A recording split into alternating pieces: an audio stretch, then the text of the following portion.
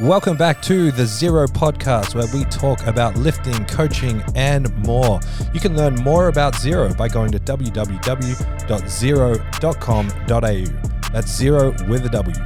We are also proudly sponsored by Establishment Coffee. Head to establishmentcoffee.com.au. Use the code 025 for 25% off and free shipping.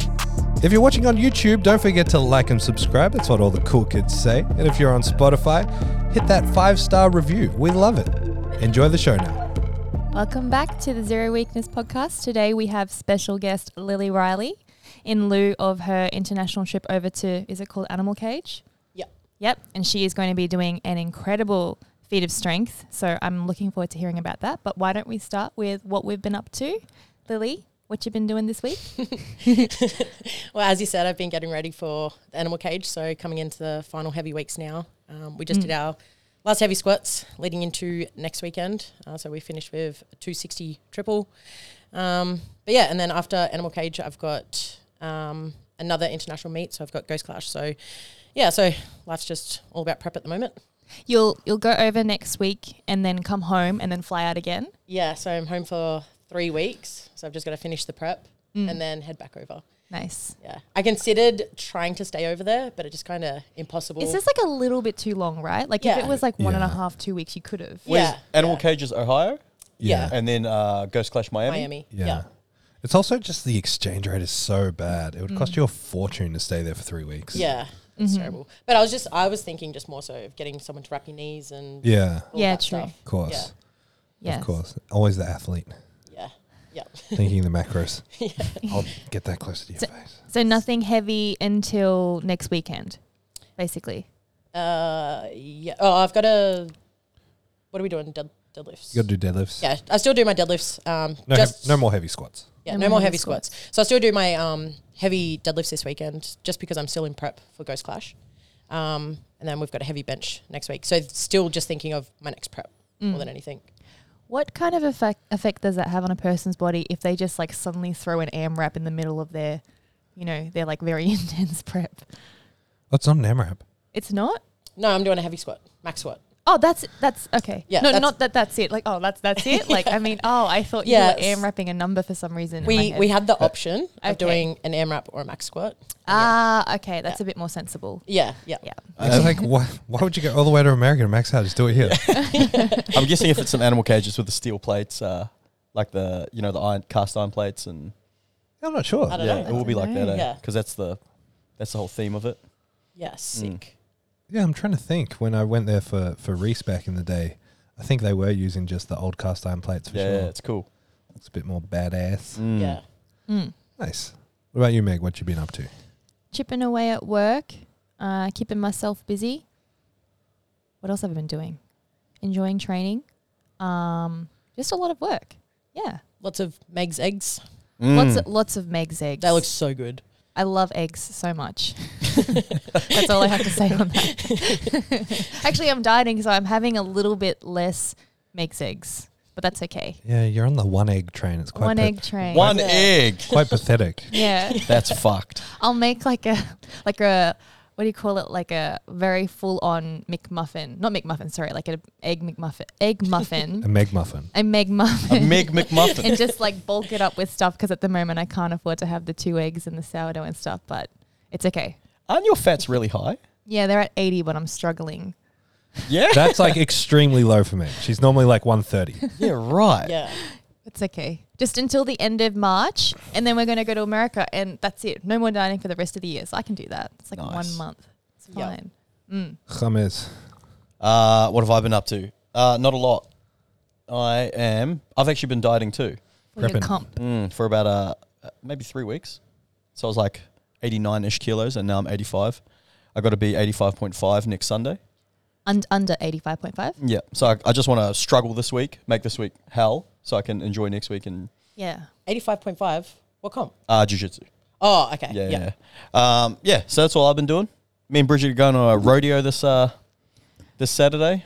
Rodeo? Yeah. What do you mean going on a rodeo? No, going to a rodeo. Yeah, okay. Yeah. I don't know what. Did I say it right? Is that how white people say it? What do they do? Are you going to yell out, sweep the leg? Yeah. Yeehaw. Giddy up. Yeah, so I can't wait for that as well. Where is it? Don't know. Beenleigh. Red's just like, got us tickets. I just said yeehaw. Nice. Is that where they ride the bulls and the horses and stuff? Oh my gosh. Is that like a really dumb question? Lily's a country girl. She's familiar with the Are rodeo. you a country girl? Yeah. Yeah, right. So rodeo it's just a That's basically it. I believe it's pronounced rodeo. rodeo. No.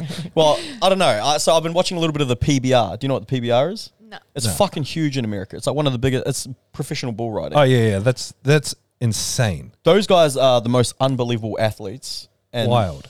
That's that might be the scariest sport on earth. I mean, they only have to last 8 seconds. Can't be that hard. Have you ever ridden a bull, Lily? Nah. Would you ever ride a bull? Yeah. I think you 100%. do so well at it. We'll get into it in a Oh, minute. it's one hand. Oh, it's one hand. One hand. You got to strap in. Yeah. Oh Rope my up, gosh. strap in. I think that sport where it's like a partner sport where they go down that little ice slide looks Bobsled. scary. Yeah. Well, wait, no. When it's two people, it's called something different. You mean luge?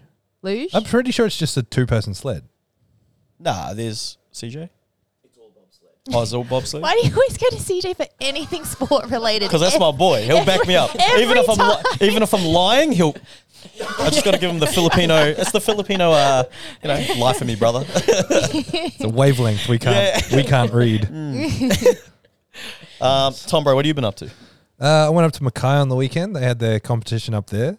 Got to watch Khan. He killed it. He's the bomb. Khan Did he bombed. bomb? Yeah, Oh. yeah. Khan had an unfortunate time.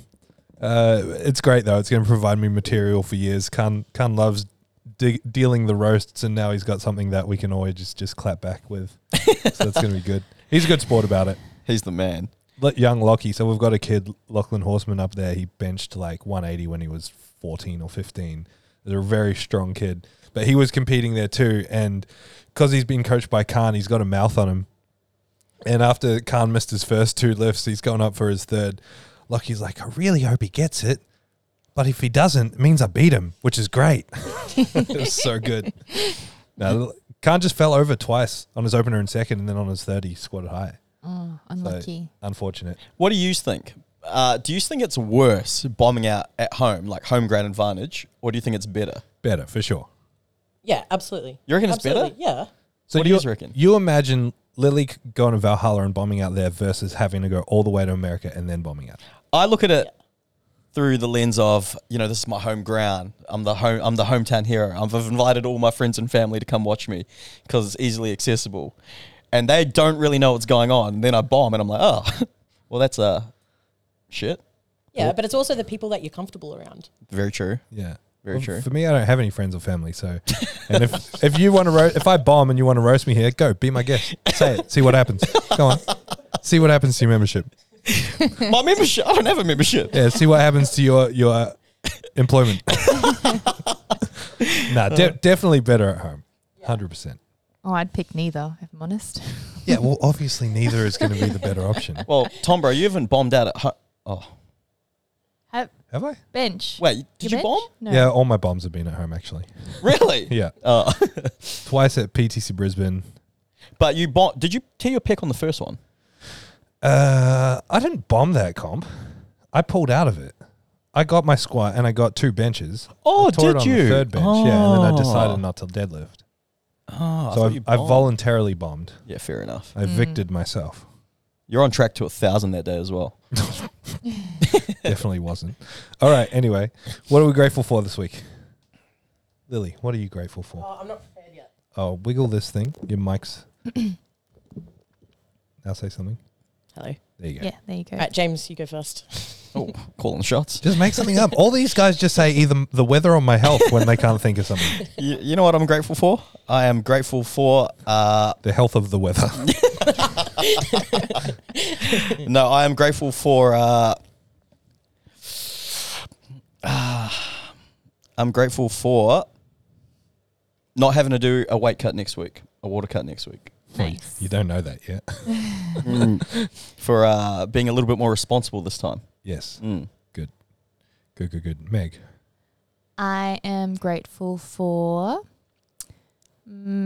rediscovering my love for creating content. I had a bit of a dry spell last year, but just new opportunities this year has made me kind of fall back in love with it. So I'm liking that a lot and working with some new brands. Exciting stuff. That's what I'm grateful for. Nice. I'm going to say I am grateful for Khan. Despite bombing and being an embarrassment on the Zero name. No, he does an absolutely amazing job up there in Mackay, and especially it's getting more and more attention now. The junior development program that he created and developed is absolutely gangbusters out there. They sell it out and it's crazy, and we're slowly developing into a model that we can plug and play in all the Zeros. And he's just so good at what he does with those kids. So grateful for Khan and what he's doing up there in Zero Mackay. Nice. Legend. I'm grateful for, which is super cliche, but the powerlifting community. All the people that I've met and the opportunities that I've got, such as having the opportunities to go overseas and compete. For sure. Awesome. Awesome. All right.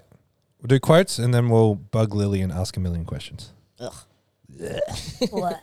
I have one. My quote is, if you don't sacrifice for what you want, what you want becomes the sacrifice. Do you guys get it? Say it again. If you don't sacrifice for what you want becomes the sacrifice. Does that make sense? I like that. Nice. Nice. Why did that speak to you? Oh, I don't know. I liked it. Just Nice. screenshotted it. That's fine. James, what you got? I've got cease to hope and you will cease to fear. Nice. What'd you type in Google? Stoic quotes. Cease to hope? And you will cease to fear. Oh, cease. Like cease and desist. Yeah, I thought you said cease. seize. I Like did, Yeah, because okay. my English isn't very good. Nice. Lily, what you got? All right, this one's a Thomas Lilly quote. When in doubt. That's it, isn't it? I knew it. Remember, when in doubt, max it out. Nice. Ooh, nice. Definitely don't do When the that. hell did you say that? When in doubt, max it out. The I other like day that. to Lily. When we're talking about numbers, man, if you don't know what to do, just max out. I was like, I don't know if I take that literally or. You know what we've been saying at jiu-jitsu lately? Black out before you tap out. Nice. It's a good way to die. That's so funny. So good. All right. Mine is don't win arguments, solve problems. Ooh. The mindset that you take when you're trying to win an argument is just trying to look for all flaws and all problems that the other side is presenting, and you create a very closed-minded sort of approach. If you're trying to solve the problem, you're going to look at things from all different angles and be willing to accept positive traits that the other side might be presenting. Nice. You said something really good. Actually, I forgot. I was going to use that. You said something really good to me the other day. Don't argue with stupid because they've got more experience. Never argue with stupid people because they'll always beat you with experience. That's the one, yeah. I love that. It's good. Yeah, we still do though. All right, Lily, this is all about you. We're just going to ask a bunch of questions, get the people to know you a little bit more. I'm really curious to know, how did you get into all of this? Like, how did you start lifting in the first place? Were you playing sports before? And then how did that turn into powerlifting? Yeah. So I've got a pretty big athletic background. Started in netball as I was young and little athletics. So I've done track and field, mostly long distance. I was also a short distance runner. And everything that I did at a high level-ish as well. So all my track and field, but also my netball, I did rep, rugby league rep as well. Swimming, cross country. And then with all of that, I got a personal trainer when I was 14, just for development with my sport. And then that's just kind of where my love for lifting really came from. Started with a personal trainer, just doing my own thing, following a program, and then it kind of just turned into full gym bro stuff from a young age. And yeah, I kind of just figured out I'm kind of strong for a kid and just kind of built from there. Nice. So yeah. what were you going to say? I was just going to ask if your whole family is quite sport oriented. Not like my siblings all were, all growing up. Everyone's kind of like died off as you get into adolescence, but yeah, I was the only one who kind of kept going with it. Mm-hmm. I think if you're in the gym at 14 years old, it shows that your parents are quite invested in your development. Yeah. Because there's no other way for like a child to be in the gym at that age. Yeah, That's pretty exactly. cool. So when I first started, Mum had to come into the gym and wait for me. Mm-hmm. And then I think I had to be 15. And for my 15th birthday, Mum got me an actual gym membership for me to go, which I used to go before and after school every single day. Wow. Yeah. That's awesome. Yeah. Whereabouts is this? In Bundaberg. Okay, sweet. Yeah. Sweet. And then how did that go from, being a kid and training to support your sport to finding out about powerlifting? Yeah. I spent a lot of time on YouTube just watching how to do things and whatnot. And that's when I started doing like squat, bench and deadlift. And I used to just train with the boys at school. So just copying off everything that they were doing as well.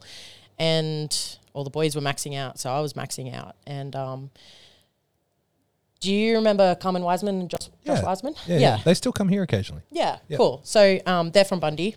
I used to... The Foundry. Yeah, the Foundry. So before the Foundry opened, we trained at City Fit. Yep.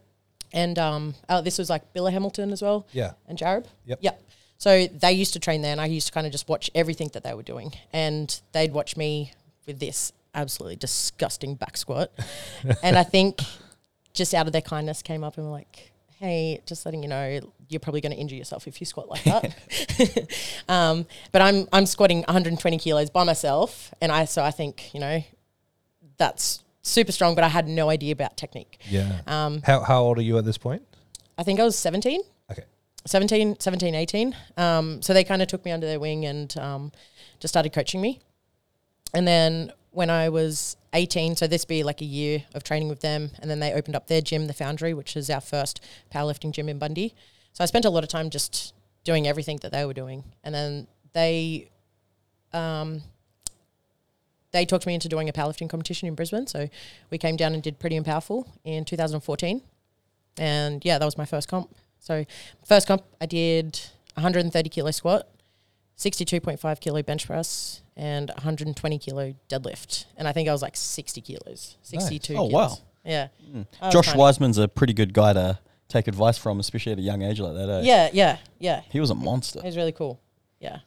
Do you remember, so the Foundry got on the news for putting a sign out the front that was like, it was that classic quote of like, tired of being fat and ugly, just be ugly. Yeah. They put it out the front of their gym and it went viral on like all the news channels and on Facebook and everything. I forgot about that. Yeah. Yeah. Classic Bundaberg. It's voted the rudest place in Australia. Yep. That's so good. Yeah. Doesn't surprise me. Well, at least, you wouldn't fit into the rude culture. Very nice. Sweet.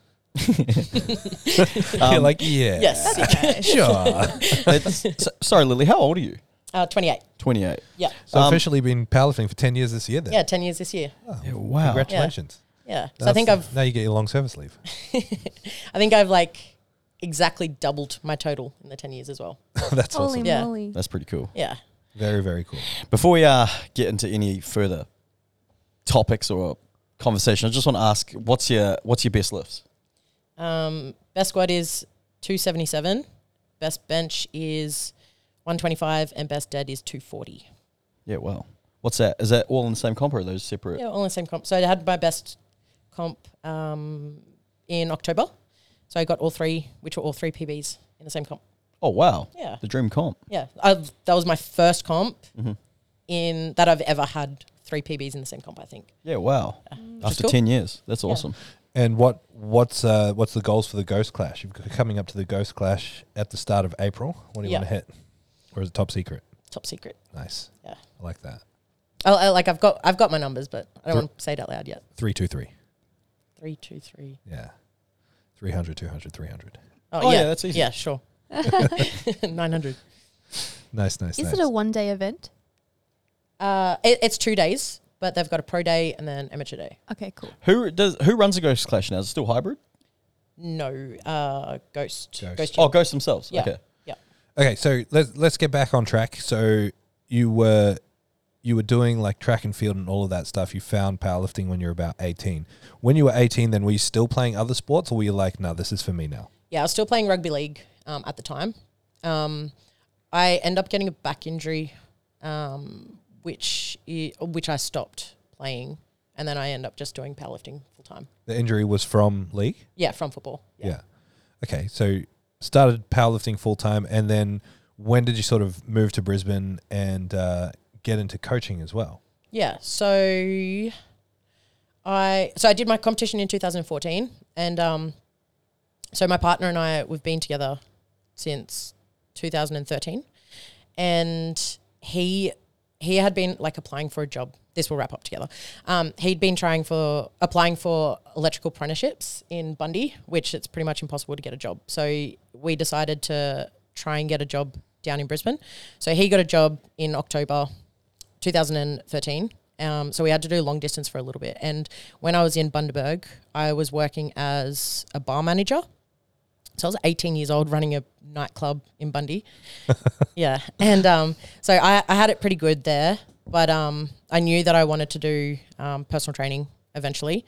So he moved and we're doing long distance for like 6 months. And then I moved down and started studying my Cert 3 and 4. And yeah, and then it just kind of took off from there. So been doing it since 2015. Yeah, nice. Yeah. And what's your goals with your personal training and coaching side of things? As in the kind of people that you're coaching, are they moving towards powerlifting? Is it just general strength training? Is it gen pop, or is it a bit of everything? Yeah. At the moment, pretty much 90% of my clientele are all powerlifters now. I do take on gen pop, but I'll most likely convince everyone to get into powerlifting eventually anyway. So yeah. It's interesting how like as you continue to develop as an athlete, the kind of people that will now come and follow you and then approach you for coaching, it kind of takes care of itself. Yeah. You're going to weed out the people that you don't really want to work with and attract the kind of people that you want to work with anyway. Yeah, absolutely. Which is really cool. Yeah. What would you say are some of your highlights along the way in powerlifting? Like what are some standout comps for you that are super memorable? Yeah. Obviously my first ever 200 kilo squat. I think that kind of opened up the doors for many other things, because you know when you like are so fixated on a goal for so long, but then you don't think past that. Yeah. 200 kilos was that one for ages. So when I got to 200 kilos, I was like, okay, well, what now? Like I've achieved that. Like, can you go past 200? So then it became like 250. 250 I did in the gym.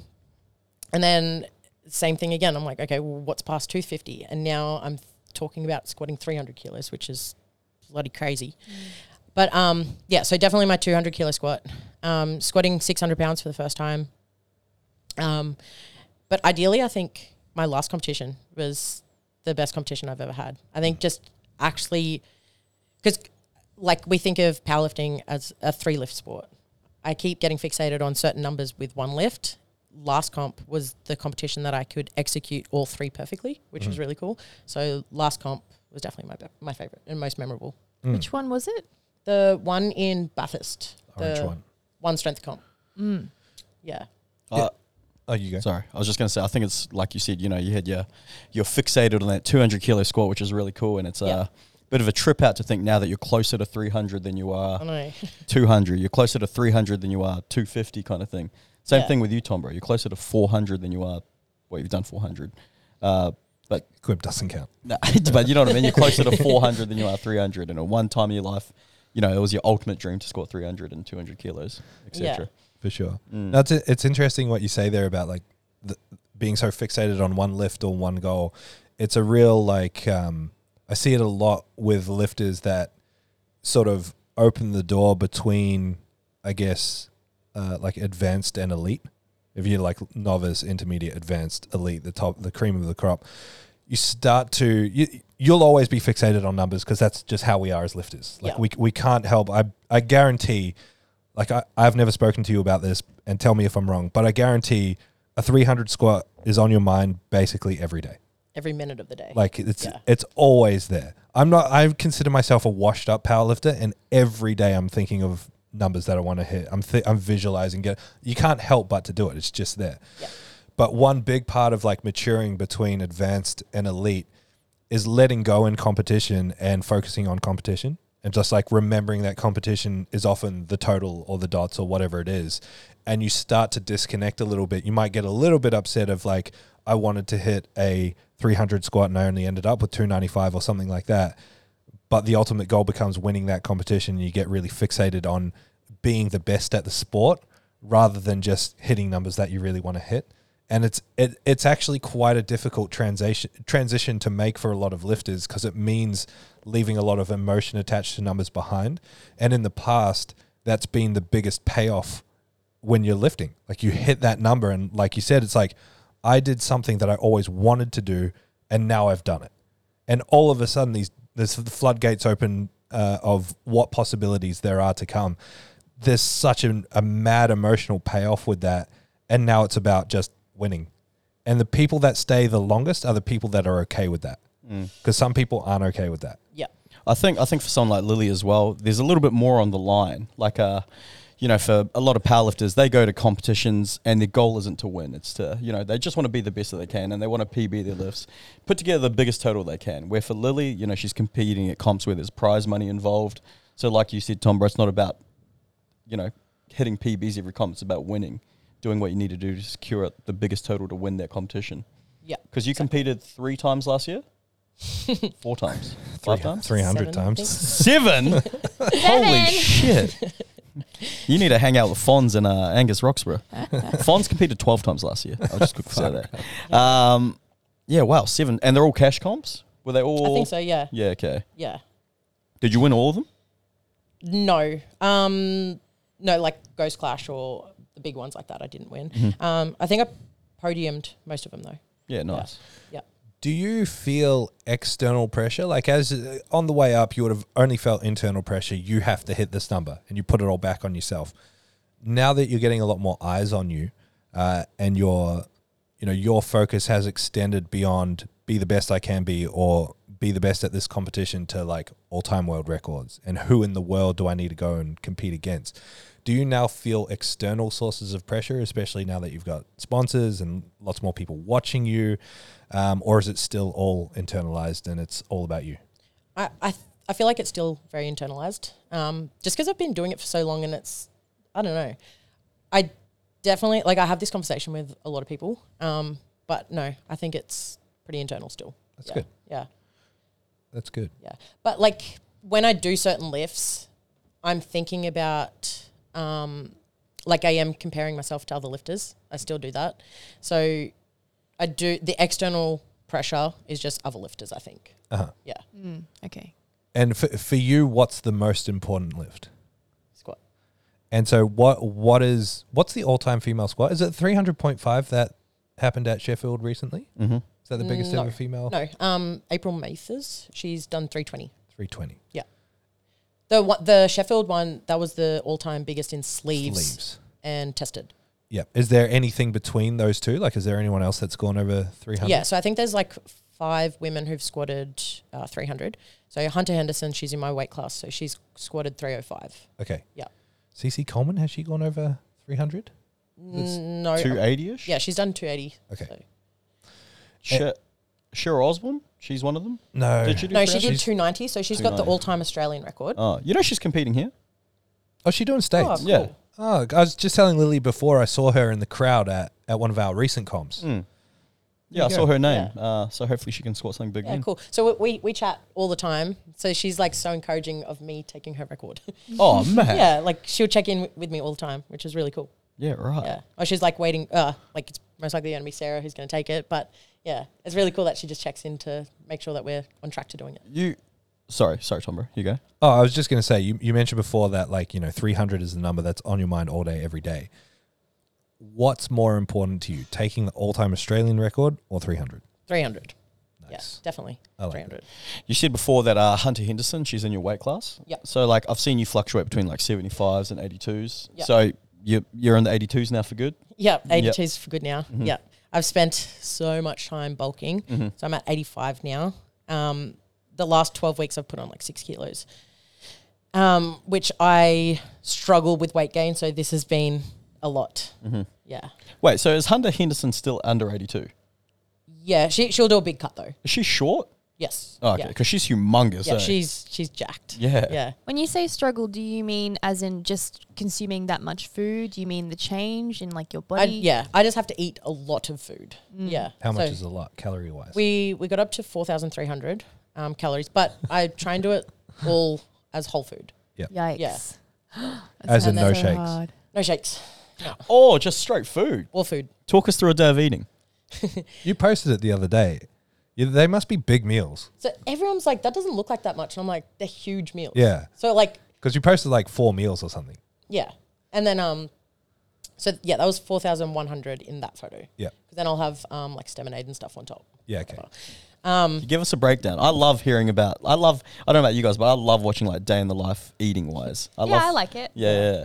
So I'll have 125 grams of oats with protein and berries.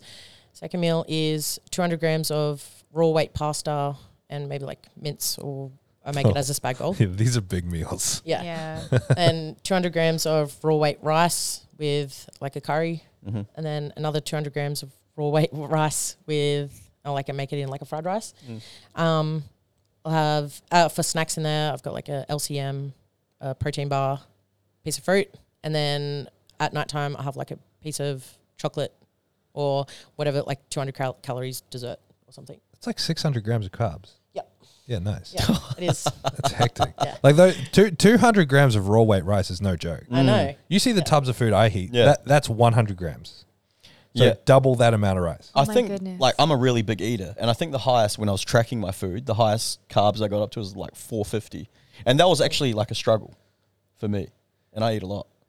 So how often, since you've been bulking, how often are you sort of looking at your food like, I have to do this, rather than like, oh, it's time to eat? Every time? Every time. Yeah, it's definitely got easier. Like when I first started this, it was a struggle. And especially if I sleep in, then it pushes it back. So, or like I'll have to stay up like late at night, like 9 p.m., like trying to shovel down like food and then have to do my bedtime routine. Yeah, wow. I'm so sensitive to how my stomach feels when it comes to training. So I eat like 3 or 4 hours before I train. And if I eat in that window, like a proper meal, I tend to feel yuck when I train. But when you're eating like that, you just feel full all the time. Have you found that it's affected your training? Or like, you'll have to change the size of your belt. Maybe the belt's a bit too tight. Has it impacted your training negatively, or has all the extra food just made you feel like superhuman? Yeah, I'd go last option. Yeah. yeah, I feel really good. Oh, That go out. it's just that cord's a bit dicky. Yeah, so you're feeling good? Yeah, I feel really, really good. Yeah, because we were talking about it just before. One of the things you're not stressing about, but is on your mind is like, how are you going to get all that food in when you've got 30, 35 hours of travel coming up? So what's your game plan with plane eating? Yeah. So this is something that's been keeping me up at night, is just what am I going to do on the plane? So as I was talking to Thomas before, anytime like I'll sit down or if I relax, I go to sleep. So I can sleep the whole entire flight. So last year when I did Ghost Clash, I slept pretty much the whole entire flight and I didn't really eat much food. So Brendan would like wake me up and be like, oh, you should eat now. So I'd eat a food and then just fall straight back to sleep. But also on the flight, you can't take like cold packs or anything to keep your food fresh. So I packed all my food, but all the condensation just made all the food disgusting. Like I will eat my food no matter what, but that was it was done. It was caca. And so I've just been stressing about like what I'm going to eat on this flight. So Aiden and I my dietitian, we sat down and made a plan on Monday. I'm going to have to wake up at 3 a.m. Monday morning just so I can start eating food. So I'm going to do like 3 meals before I get on the flight. And then I'm just going to pack 6 like chicken wraps because I don't think they will go gross. And then I'm just going to pack like heaps of snacks. You know, when I think to rice myself, I'm like, am I doing enough to be good? It's like, nah, this is what you actually need to do. Yeah. That's crazy. I just thought of something while you said that. Is this a reasonable strategy, Tom, bro? If she's traveling for 35 hours, could she, instead of, so she doesn't have to stress too much, leading up to that time for like 6 days, could she just bump her calories up to 5,000 a day? Doesn't quite work. Doesn't quite work like that? No. So, like the issue I had last time as well is like the time difference. like I kept getting confused, like what time is it? Because usually I'd eat at certain times. But when the time just kept changing, I was like, I don't know what time it is and I don't know when to eat. Yeah. So I'm just going to set a timer and who cares what the time is? I'll just eat every 3 hours. Yeah. Yeah. It's funny as well, like, because your place gets so messed up, your hunger regulates with your circadian rhythms to some degree as well. So I always find like I'm starving at the weirdest times and then feel full at the weirdest times and not feeling like I should be eating in that like 2 or 3 day window of traveling. You have to do exactly what you said, either just commit to the eating or commit to a time zone. Just be like, okay, I'm there now, so I'm going to switch my eating routine and stick to that. Yeah. Yeah. But that's hard when you've got sleep in the mix as well. Yeah. It's just one of the challenges of this international travel. Yeah, exactly. Yeah. Did you find last year when you did it that the change in time zone affected your performance on the day? Oh, I don't know, because it could have, I don't know, I think there was multiple factors, but I got there on a Monday. So I had time, like I finally got rid of the jet lag by the time the weekend came. So like a whole week. Yeah, Yep. yeah. So hopefully I'm just going to do the same thing this week, this time around as well. Yep. All right, I'm going to change subject a little bit because I've been wondering this, and I've never actually spoken to you about it, which is your journey through having cancer and recovering from that. My first question is just about, like, has things changed in terms of how you feel performance-wise before and after? Like, obviously you've done your best since, but what in the day-to-day or the overall training experience is now different from pre-sickness to post-sickness? I don't know if it's like because I went through cancer. I think it's more so just the development as an athlete more than anything, because I don't know, with time, I don't know, things change. So I wouldn't say it's changed because of cancer. It's just me maturing as an athlete. But nothing's really changed too much. As I said, it's just maturity as a lifter. Do you think because obviously you come from a very athletic background, and you don't get to a position in any sport or any pursuit, any hobby, anything with that you're in without a very, like I call it the athletic mindset, which is like sole focus on the end goal, and the process just then becomes it day in, day out. That's all you do. Do you think this idea of like in athletic pursuits, it's all about overcoming what you thought was impossible, just like what we were talking before, did that help while you were going through the sickness? Yeah, 100%. And I've actually answered this a couple times on other podcasts. Yeah.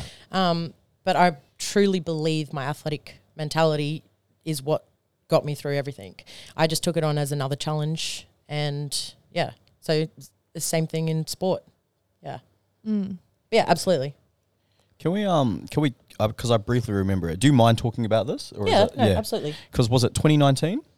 2020. 2020, during COVID, wasn't it? Right in the midst of it. And you're about to compete. Yeah. And it was that day of competition. Yeah, so I did the weigh-in for the competition and then went straight to hospital, basically. Yeah, well, so talk us through how that all unfolded. Yeah. So, in 2020, I was prepping for Pro Raw 10 or 11. Yeah. And 12. 12. Yeah. Yeah. Because 12 got cancelled, and then we did 12 again a year or two later. Yeah. Yeah. So, Pro Raw 12 in 2020. Prepping for that, and then unfortunately Arnold's got cancelled due to COVID. So Matt Gall from Valhalla, he decided to put on like a little local meet just for all the athletes to kind of finish their prep.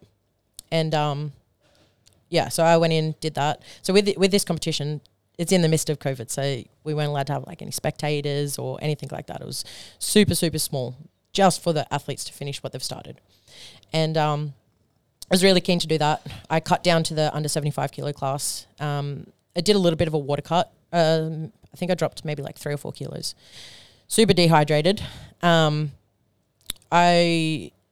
night, like the night before weigh-in, I had the worst sleep. Like I was tossing and turning, couldn't sleep. I kept waking up and putting my heat pack in the microwave. So this is the night before weigh-in. But I didn't stop and think one time, what like why is this happening? I just getting a heat pack and putting on my belly. And that morning, woke up and I had to get Tyron to drive me to weigh-in. And I just progressively got worse and worse. Like I just got really, really sick. the pain in my stomach just got really, really bad. On the way home from weigh-in, we had to like pull over on the side of the road, and I was like spewing outside the car door. And we got home, and I couldn't do my refeed. Like I couldn't drink any water, couldn't drink any fluids, I couldn't eat any food.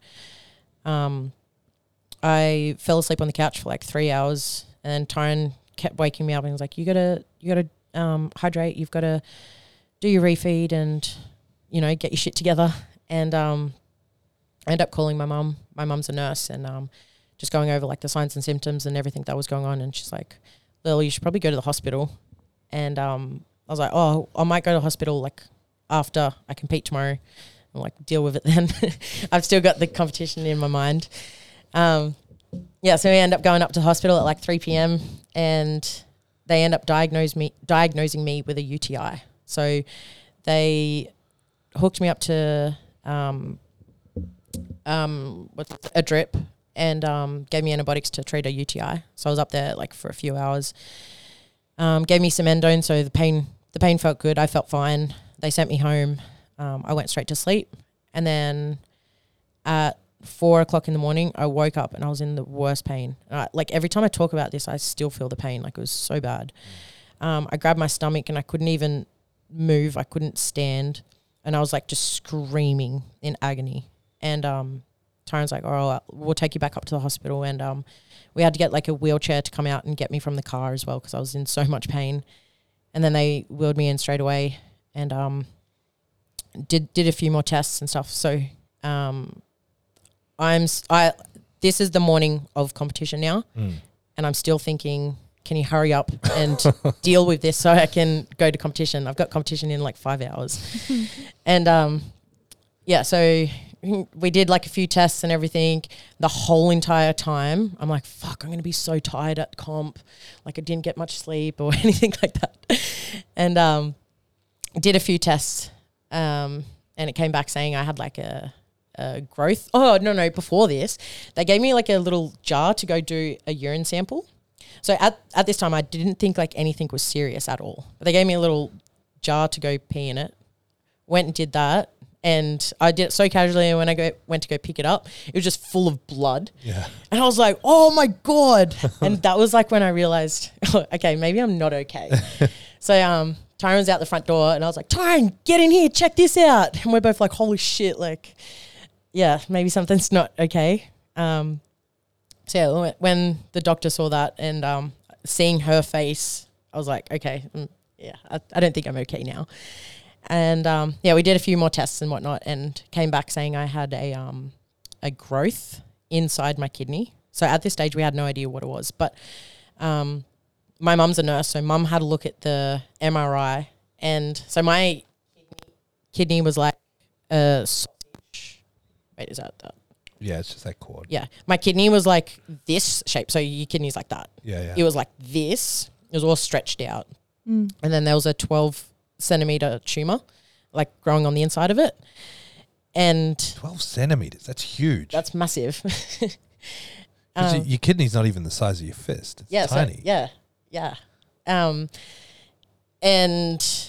So mum saw the MRI. Mum just came in bawling her eyes out, and mum was the one who came in and tried telling me. And I was like, oh, sick. So what do we do? I have no idea what a tumor is. I didn't even relate a tumor to cancer at this stage. And it's one of those things, cancer happens to other people. Like, that doesn't happen to you. Yeah. So, yeah, and then they just started talking about, like what was next, and, yeah. That's unreal. So did they obviously got onto it really early? Yeah. So this is the crazy thing. So with the cancer that I had, it should have spread after it made it to 7 centimeters. Mm-hmm. So mine made it to 12 centimeters and didn't spread, which is absolutely incredible. Yeah. And so how long after that point, they identified this growth, how long after it were you in surgery getting it cut out? I think it was like a week later. So in total, I was in hospital for like a month. Yeah. Then, I think I was booked in maybe a couple days later. And went straight in. They removed the kidney and the tumor and adrenal glands. They just put it down to luck that it hadn't spread. Yeah. Yeah. Okay. So, like, I always say me doing that weight cut and being super dehydrated actually saved my life. Because imagine if I wasn't super dehydrated and feeling like that, I probably would have never went to hospital. Because then I started reflecting. I had so many signs and symptoms that I just kept ignoring, because as an athlete, being so deep in prep, you have all these niggly things, especially as like back pain, but you ignore it because that happens during prep. And like I would see Stenzel for massage, and I'd see him every single week, and I'd go in every week saying, "Hey, I've got back pain. Can you get into that?" So he'd even get into my hip flexors, and it'd feel shit, but I had no idea he's trying to trigger release a tumor. Can't really needle it away. Yeah, no. we laugh about it now, but yeah. Yeah, crazy. This is a bit off topic, but I remember hearing this story and you talking about, I don't know where it was, but I remember you talking about how you thought it was like prep pain, like, oh, I'm just like aching because I'm about to compete or something. Yeah.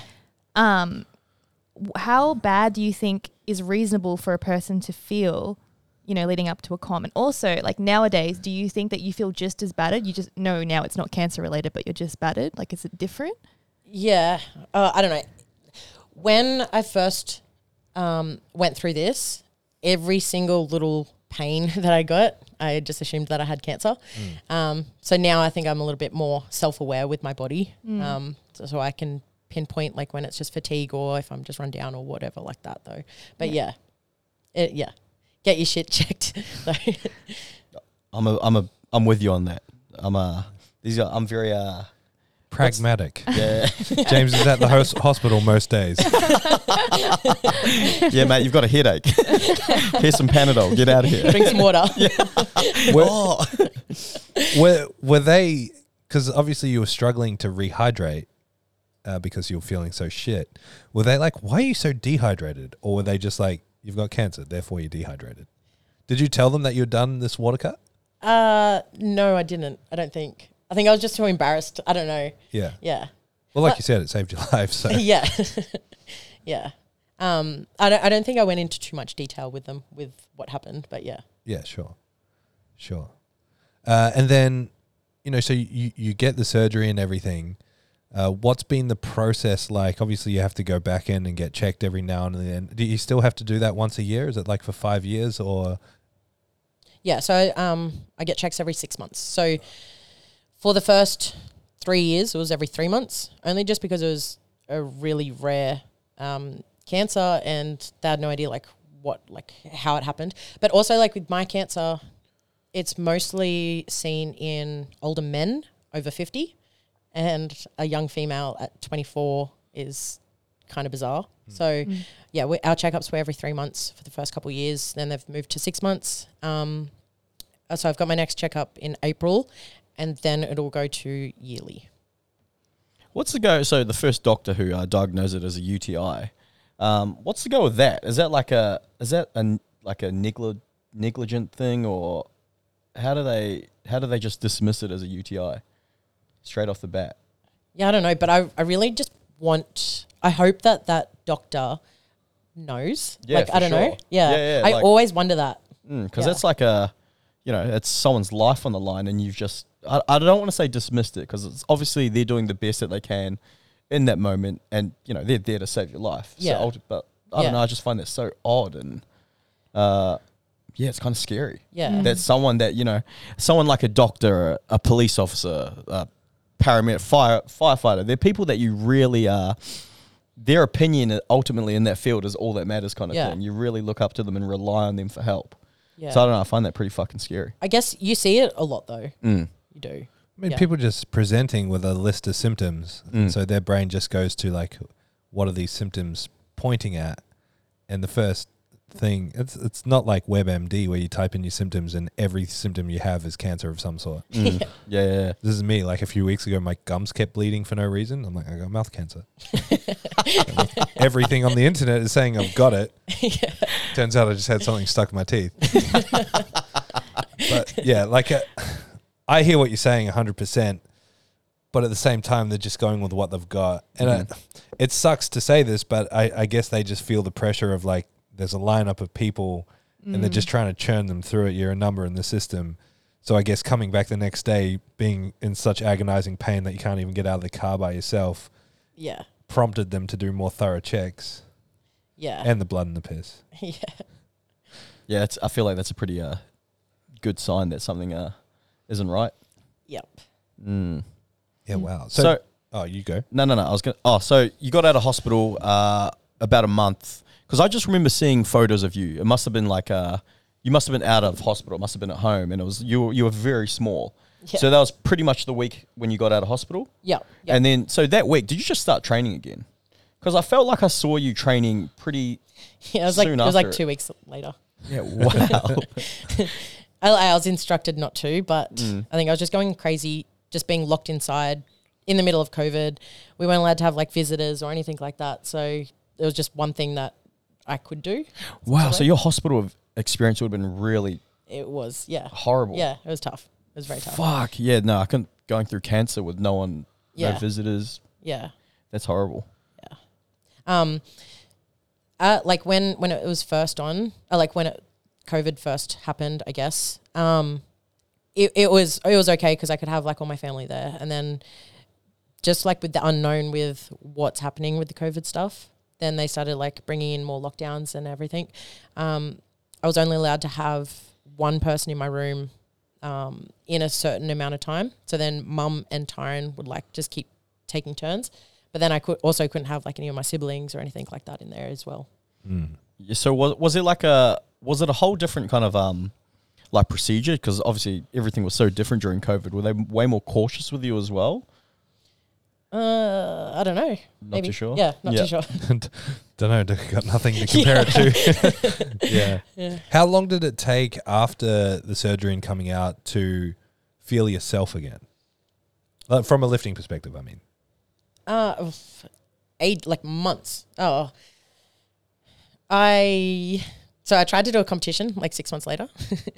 Not ideal. So I attempted doing that, and I was having trouble with my kidney function. Like it just kept dropping really low. So, and when my kidney function like drops really low, I get like really like lethargic and low energy. Like I feel like shit. And tried doing the comp prep, and then I got my blood test done. I went in to go speak with my doctor, and he looked at the blood test results and he's like, you need to go to emergency right now. So, so I think that was like a wake-up call. Oh, by the way, I was fine. It was just a wake-up call that I needed to like slow down and just kind of, I don't know, process that my life is a little bit different now. Yeah. Does it change your day-to-day in terms of nutrition? So originally it did, but I think the people that I was getting information from weren't very educated. So I've gone through so many different things. So at first I was told to have a low-protein diet. So I was doing that right from the beginning. And then I went and spoke to a renal dietitian, and he put me on a diet, like a high protein diet, but then he just changed things around and said that I wasn't allowed to eat like red meats or anything just because of the type of protein it was. So then I did that for a while. And then with my now dietitian, started working with him, and he's like, that just sounds so stupid. Of course you can eat red meat. So now I just eat like a normal person. I can eat high protein, doesn't really have too much of an effect. When I do get my blood test results, and if I do have a big drop in my kidney function, then I will have a little bit more of a low protein diet. Yeah. Like, because I'm not too familiar with like how the kidneys work. I've just looked up famous athletes, professional athletes with one kidney, and there's only one person that's come up, and it says Lily Riley. No, it's a Indian. I think she's track and field, Andrew Bobby George, and she's got one kidney. And I was just thinking, like, what ultimately does it affect? As like I don't even know how to word this properly. I wonder if like that search is pulling up results for people who have like congenital one kidney though. Some people are born with one kidney. Yeah, right. Okay. Rather than having a kidney. Yeah, so if you're born with one kidney, you'll be born with like fully functional kidney as well. So what are the other? So if you've had to get one surgically removed, how does it negatively impact anything you do now? My life is normal. Yeah, it really is. Yeah, it's just fucking mind blowing to me that you almost died. Yeah, and then you're fucking the best powerlifter, well, one of the best powerlifters in the world. 3 years later. Yeah. Like, I don't know. I just can't fucking... You watch later, James is going to make a post about the thing he had cut out of his leg. And he's like, yeah, I almost died too. Now I'm going to be the best jiu-jitsu practitioner. No way. Inspired. Hashtag blessed. It just blows my mind. Yeah, it's incredible. Incredible journey. Absolutely. All right, guys. Well, do you have any more burning questions for Lily before we do a quiz? Nah. All right, Meg, hit us up. Ready for the quiz? This is actually my first time meeting Lily. Really? So yeah. So I've never met Lily before. So this is I feel like I have met you because of the podcast. Yeah.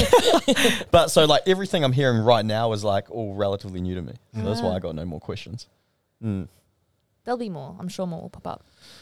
All right, we do a quiz. So the way that we've been doing the quiz, Lily, is you have to say your name as your beeper. Thomas. So when you hear the question, say your name, then the answer. Yeah. I've got prizes for everybody. Wait. Lily. Yes. Sorry. That is your name. Yes. Correct. 1 point. So it's a kind of like a hybrid history and geography quiz, but a lot of them have multiple choice. So don't feel like you have to know everything. All right. So this is a multiple choice, so let me list off each possible answer. Which of Wait, if we know the answer before you list them off, can I say my name? No, wait, Tom, bro, stop doing the Thomas. Thomas. No, I think I need to set this rule in place and wait for the question to, complete. For me to deliver it completely. Okay. All right, and maybe a rule you can't answer twice in a row to prevent me from doing that. Yeah. Tom Bro was answering about 7. No, but you know what? The only thing I don't mind about Tom Bro winning is he might share his prizes again. Yeah, he might share his prize. Which of the following countries is not a Baltic state? So there's 4. Lithuania, Armenia, Latvia, or Estonia? James. Yes, James. Armenia. Yeah. Good job. 1 point to you. Why'd you put geography in? You know he knows it. Wait, have I told you this? Yes. Yeah. No, you haven't told me. Geography. Oh, damn. I did not know this. All right. Next question. Modern day Turkey, Istanbul used to be called what? Thomas. Yep. Constantinople. Yes. Damn. Good Constantinople. job. All right. Excuse me? How did you know that?